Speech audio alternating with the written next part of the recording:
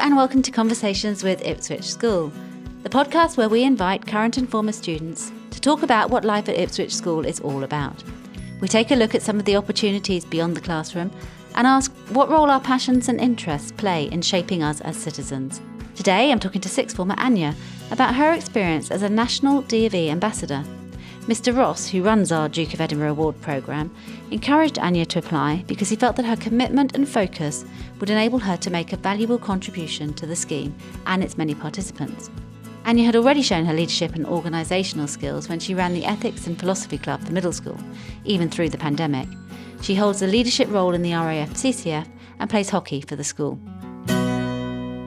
Hello, Anya. Hi. So you're currently in year 12? Yes. And what are you studying? So I'm doing biology, chemistry, maths, further maths and PRE. Goodness me. Okay. And have you got any idea yet what you want to do with that? Yeah, I want to go on and do medicine at university. Okay, very interesting. And so how long have you been involved with the Duke of Edinburgh scheme? So I started my D&V through Ipswich School in year 9 and I've since completed bronze and silver and I'm now working towards finishing my gold award and I should be finished with that before I leave the school. Fantastic. And have you enjoyed it? I have very much enjoyed it. I've picked up so many great experiences just from doing the award and then the ambassadorship on top of that. It's brought really great reach. Tell me a bit more about this ambassadorship. So Mr Ross suggested to me, actually, who runs the D&V at Ipswich School, he suggested to me that I apply for youth ambassadorship for the D&V. So that came through about May last year.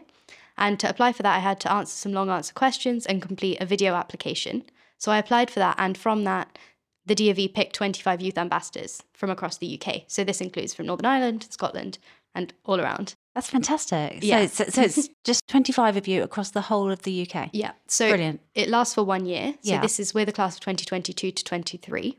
And I'll finish about the same time next year, around June. So I'm about halfway through now. So have you met the other 24? Yeah. So we do bi-weekly Zoom meetings and we do workshops and things in these. So I've met virtually most of them. And when we have in-person events, the aim is to get as many of the ambassadors there as possible. So I've met about half probably in-person at events that I've attended in the past few months. Are they all very different? Are they very similar? What are the other 24 like? No, the group is definitely really diverse. There's a whole range of different demographics, different races, different ethnicities, all this. There's lots of different demographics. Different schools? Different, yeah, I mean, all from different schools. I'm intrigued, different really. Economic backgrounds, everything. There's a whole range of ambassadors. I think that was part of the aim when selecting the ambassadors. They wanted to create a diverse group of people because essentially the ambassador team, well, we are given a platform and on that platform we have the ability to represent the youth voice. So to represent the youth voice successfully, we must be a diverse group. Okay. What unites you? Are you all very confident? Are you very alpha? Is there anything? No, there's definitely a huge range actually, even in terms of how outgoing we are. Yeah. So we're a group of D&V participants essentially. That's the thing that brings us all commonly together. Some people have completed all the awards, others might just be doing their bronze and working through it. We're all at different stages of the process, but everyone's age 16 to 25, the age of the D&V participation, and just united by the fact that we want to help make a difference on behalf of the youths of the United Kingdom. That's great. So really interesting that actually it's a complete different mix of people across all different areas. That's fantastic. Thank you.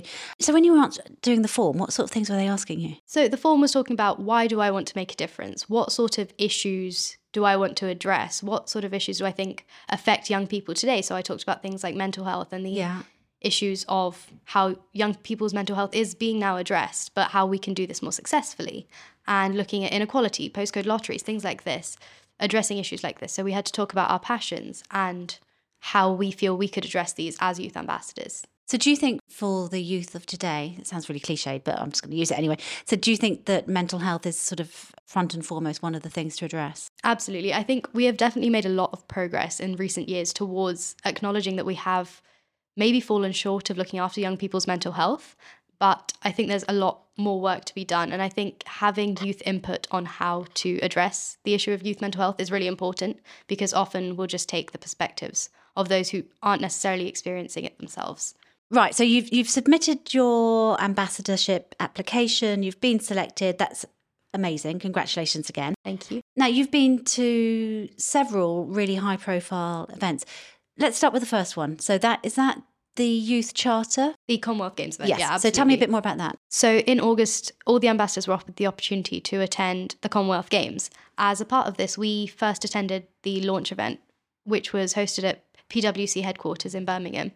And we attended and listened to speakers from Youth Charter who were co-hosting the event with the DofE. And we essentially learned about the importance of encouraging young people into sport, which is really at the heart of the DofE's aims through the physical section of the award. And Youth Charter aims to do the same because it's so important for young people's physical and mental health to be part of sporting activities. So we then got to attend the Commonwealth Games. We watched the boxing. And it was a really great opportunity for all the ambassadors, firstly, to meet in person. Yeah. And there were also many tickets offered out to DofE participants from across the country to attend the same, to encourage young people into sport. Yeah. So you learned at this event about the connections between sport and mental health. Yeah, absolutely. And the importance of how we can encourage young people into sport by events such as the Commonwealth Games. So we were lucky enough to be hosting the Commonwealth Games this year. To have that and have young people from across the country witness that and be able to sort of feel the atmosphere of sport, it really helps to encourage people into sport, I believe. I see, I've got it. So actually, if we can just get more young people involved in sport of any type, then that will have a net positive effect on our young people's mental health. Absolutely. Brilliant, thank you. So then you've been to a Department of Education conference, is that right? So this is after, so the Commonwealth Games. Mm-hmm. What's this one about? Right, so this was a workshop I was invited to attend. It was a small group, it was 8 people, I think, and it was collaborative effort between the NCS Trust and the DofE. So the CEOs of both organisations were present, and we had 2 ambassadors there and another youth representative, as well as 2 members of the Department of Education who dropped in to give their input. We were essentially discussing the importance of enrichment within education and how enrichment can be incorporated into education in such a way that receiving enrichment as part of education is not a postcode lottery and it's not affected geographically by where you are, because that's what we tend to see now. So we were discussing that and how we can potentially incorporate certain quotas for having enrichment as a part of education into manifestos of different parties running for elections, and how this can be put into policy to prevent the imbalance of enrichment being delivered. So when we say enrichment, we're talking about co-curricular, we're talking about all the activities that say you do here, and it's about equalising that through the country. Exactly. Okay. From your experience, what enrichment activities have you been involved in at school? So I've been very fortunate. I have been part of the CCF since year 10, and I'm now an NCO in the CCF. I've been playing hockey since I was 8 years old, so I'm still doing that.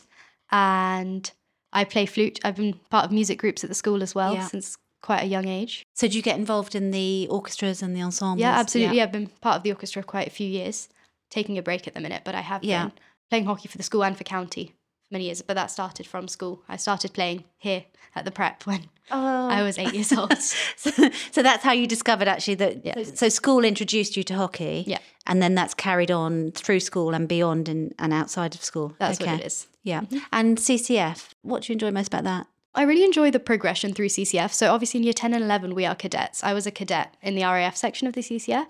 From that, it was very much learning new skills. And it's not necessarily the skills, the literal skills that you learn, such as, I don't know, sharpshooting, how to build different things. It's not necessarily that you get the most out of. It's the skills that are being strengthened in the background, the leadership you're learning from doing command tasks. Yeah. It's the team working you're learning from doing physical activity, things like this that developed in the background that I found really beneficial in other ways as well. And now going in year 12 and year 13, I'm an NCO in the RAF. So that means that I now lead the activities for the cadets below us, so the years 10 and 11.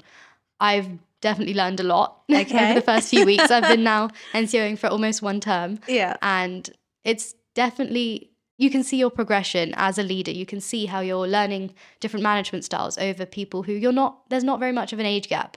I work with year 11 cadets. Yeah. I'm only 6 months older than some of them, but you definitely learn how to manage people better. So Mr. Morgan says you're doing a fantastic job. He says that you're very organised and you think a lot and you prepare really well.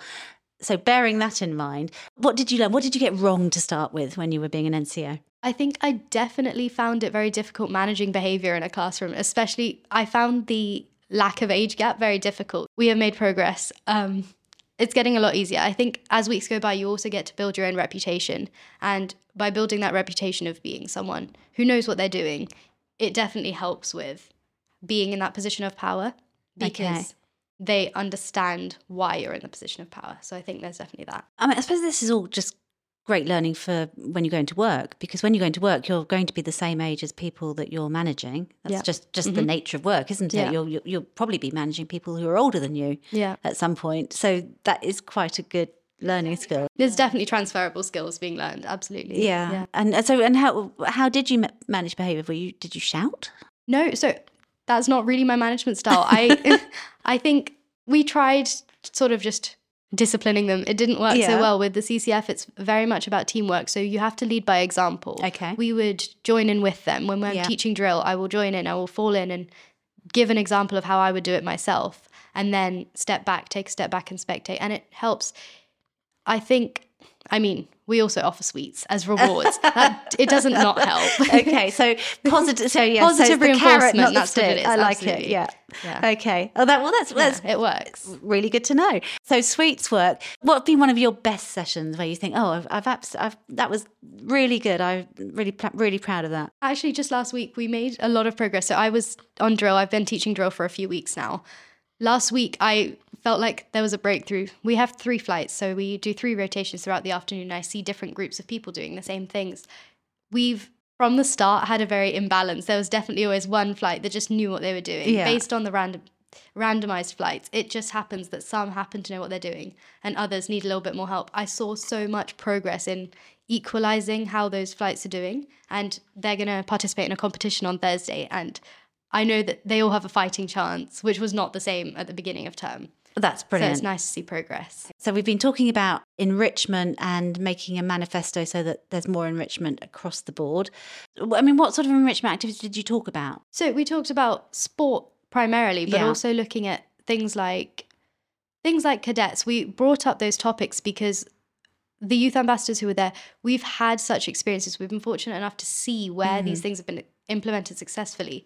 So having that experience of seeing this has really helped me, we were able to bring that forward and say things like this would be really helpful. We talked about how to make quotas. It's not necessarily about different types of enrichment. It was looking at delivering enrichment at all, because there are many schools across the country which aren't yet delivering very many hours at all, and any sort of digression from the classic curriculum is really good for mental health. So we were looking at how we can implement quotas of a certain number of hours perhaps that have to be delivered per week, which reduces the imbalance of enrichment being delivered. This is a really difficult question. Did you get any sense, looking into your crystal ball, did you get any sense that this will come to fruition, that this will happen in the years to come? I think there's definitely progress being made. Having the participation of the Department of Education there, even though it was a short input, it was one session. We came out of the session with a certain set of points that are now going to be pursued, and a certain list of ideas that are going to be presented for incorporation into manifestos of political parties, which will then go on to have a much greater impact should those political parties get into power. That's really encouraging. Absolutely. I'm intrigued. Is it quite hard to speak up if you're in these conferences with all these sort of people who are much older than you, lots of people around? That must take quite a bit of confidence. Yeah, there was definitely nerves at the beginning, especially going into London to an office I've never been to before. It's a new experience, but I think having spoken to the class of ambassadors above ourselves, I've spoken to a couple of members who did it last year. They definitely said you have to take every opportunity with both hands. You have to appreciate the opportunities you've been given. The whole point of seeking the ambassadorship was to be given a platform to represent the youth voice. And to do that, we have to step into situations that are less comfortable. So I've definitely stepped out of my comfort zone in the role so far. And I've only seen good outcomes. Yeah.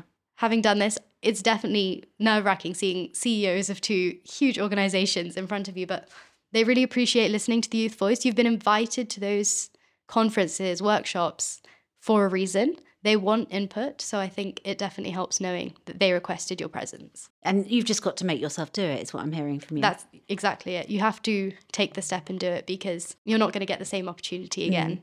And and all positive, actually. Yeah. You speak up, you're heard, and it's actually appreciated. Absolutely. Really interesting, thank you.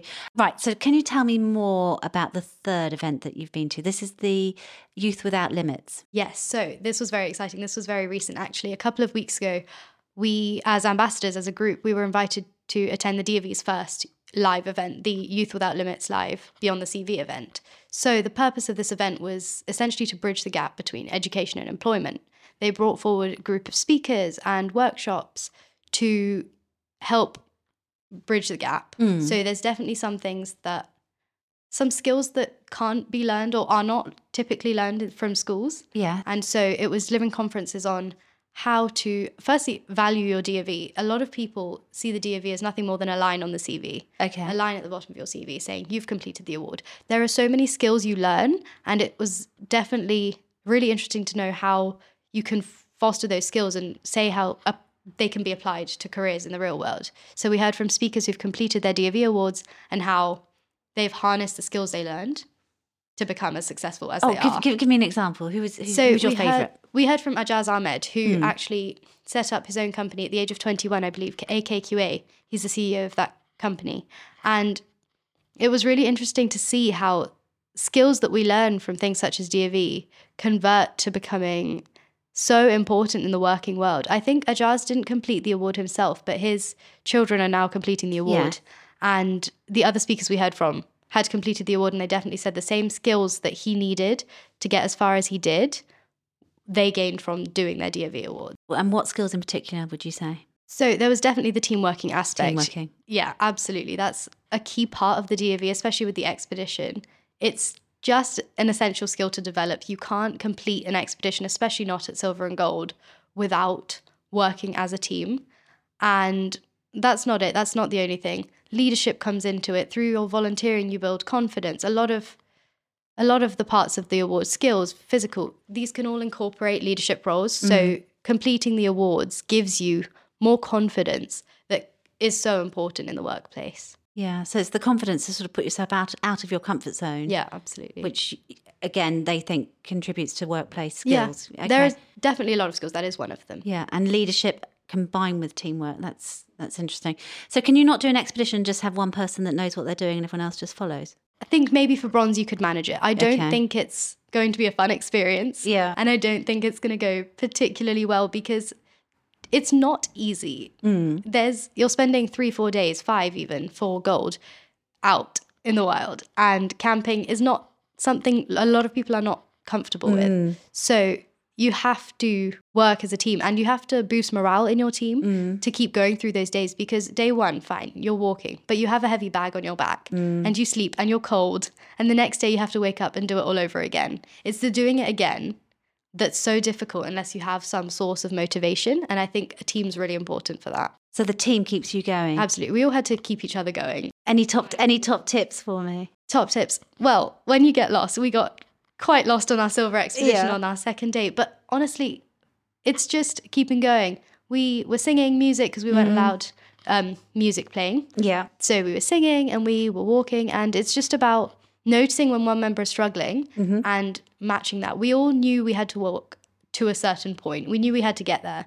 But if you notice that someone's struggling at the back, there's no point going on, continuing and leaving that person behind, because you all have to reach the point. Exactly. You have to acknowledge that you're only as strong as your weakest member. It sounds like a cliche, but you are. You have to. But it really does count. Absolutely. You have to work as a team to get to that checkpoint, because otherwise you're not all going to make it. And that's not beneficial to you being split. Okay, that's really good advice. Thank you. So tell me a bit more about the conference. Okay, so actually me and one of the other ambassadors from Northern Ireland, we were asked to host the event. So we were given the opportunity a couple of weeks beforehand. We were messaged by our manager and he asked if we'd like to act as hosts.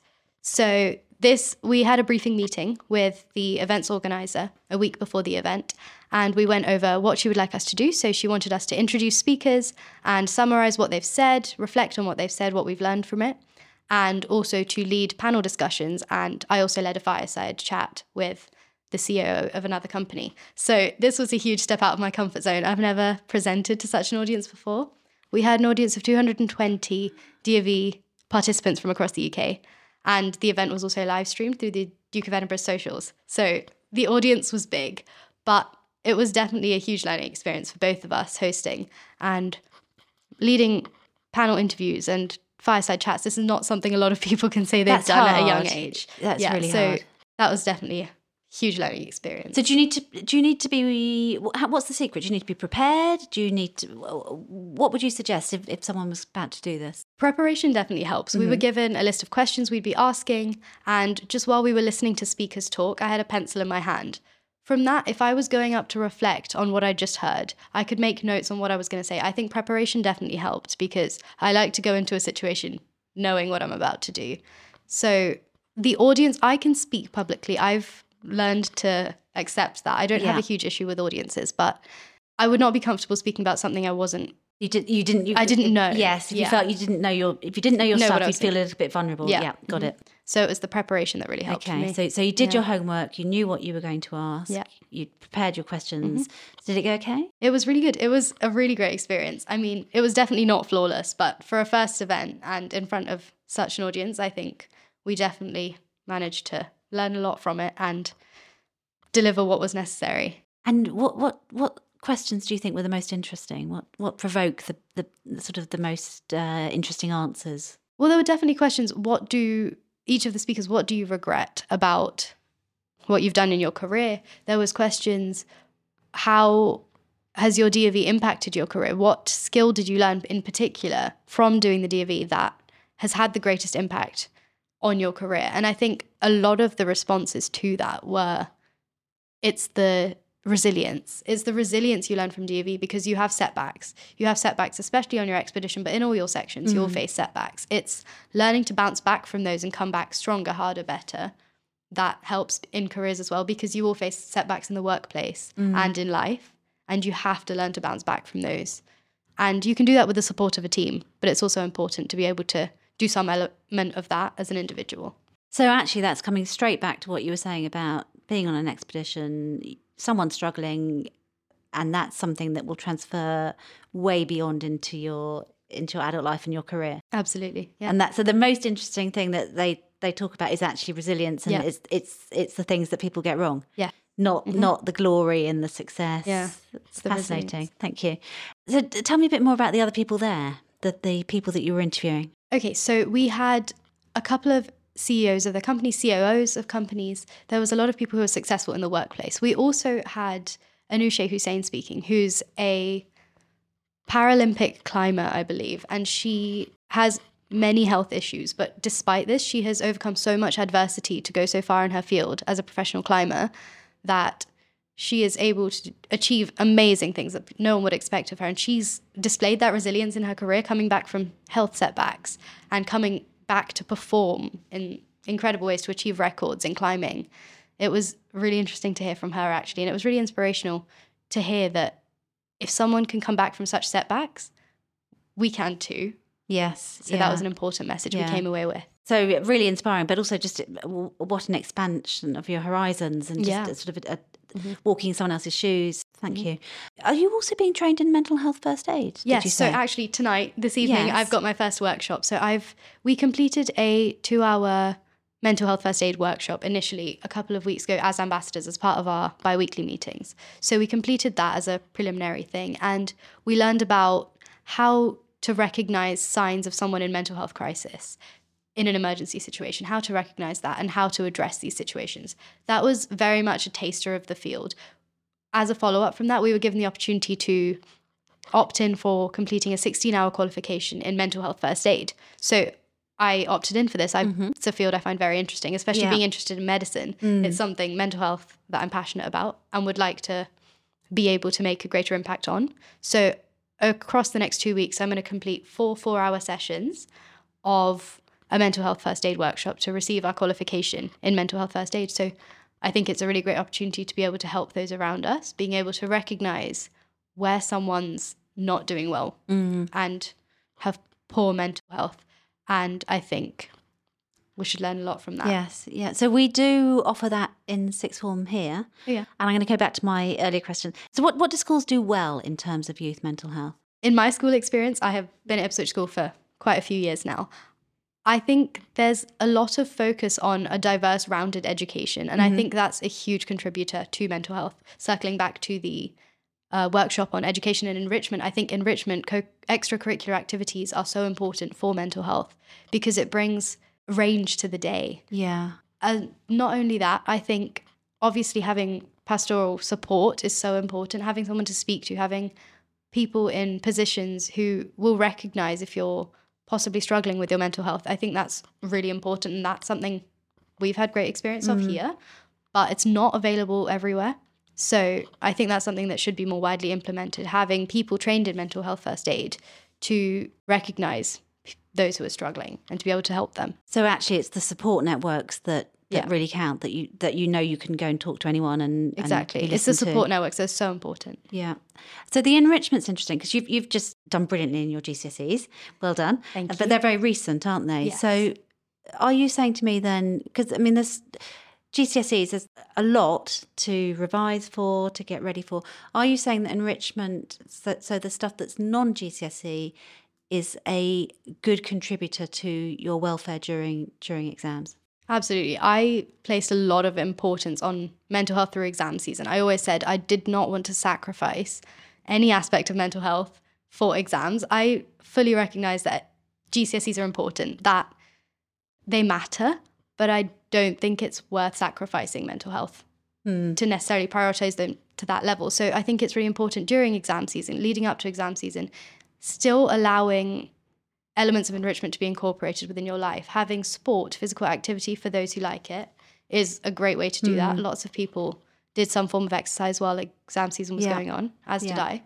And for those who don't, finding some other form of escape, whether it's going on a walk outside, whether it's reading a book, finding some level of escape from purely academics, I think is really important and beneficial. It'll help you long term, because even if you're spending that much less time revising directly for your exams, having that enhanced level of mental health will be equally beneficial. Yeah.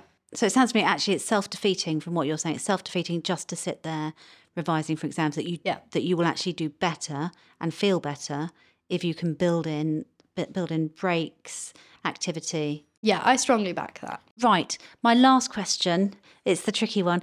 What advice would you give to your 11-year-old self looking backwards? Oh, it's a tough one. Yeah. I mean, I'm not going to allow you to say that you'd say join Duke of Edinburgh, because I know that's what you're going to say absolutely. I think I would just reaffirm to my younger self to have more confidence, to realize that when you're put into a situation perhaps beyond your comfort zone, you're there for a reason. You've been brought into situations because based off of your own merits.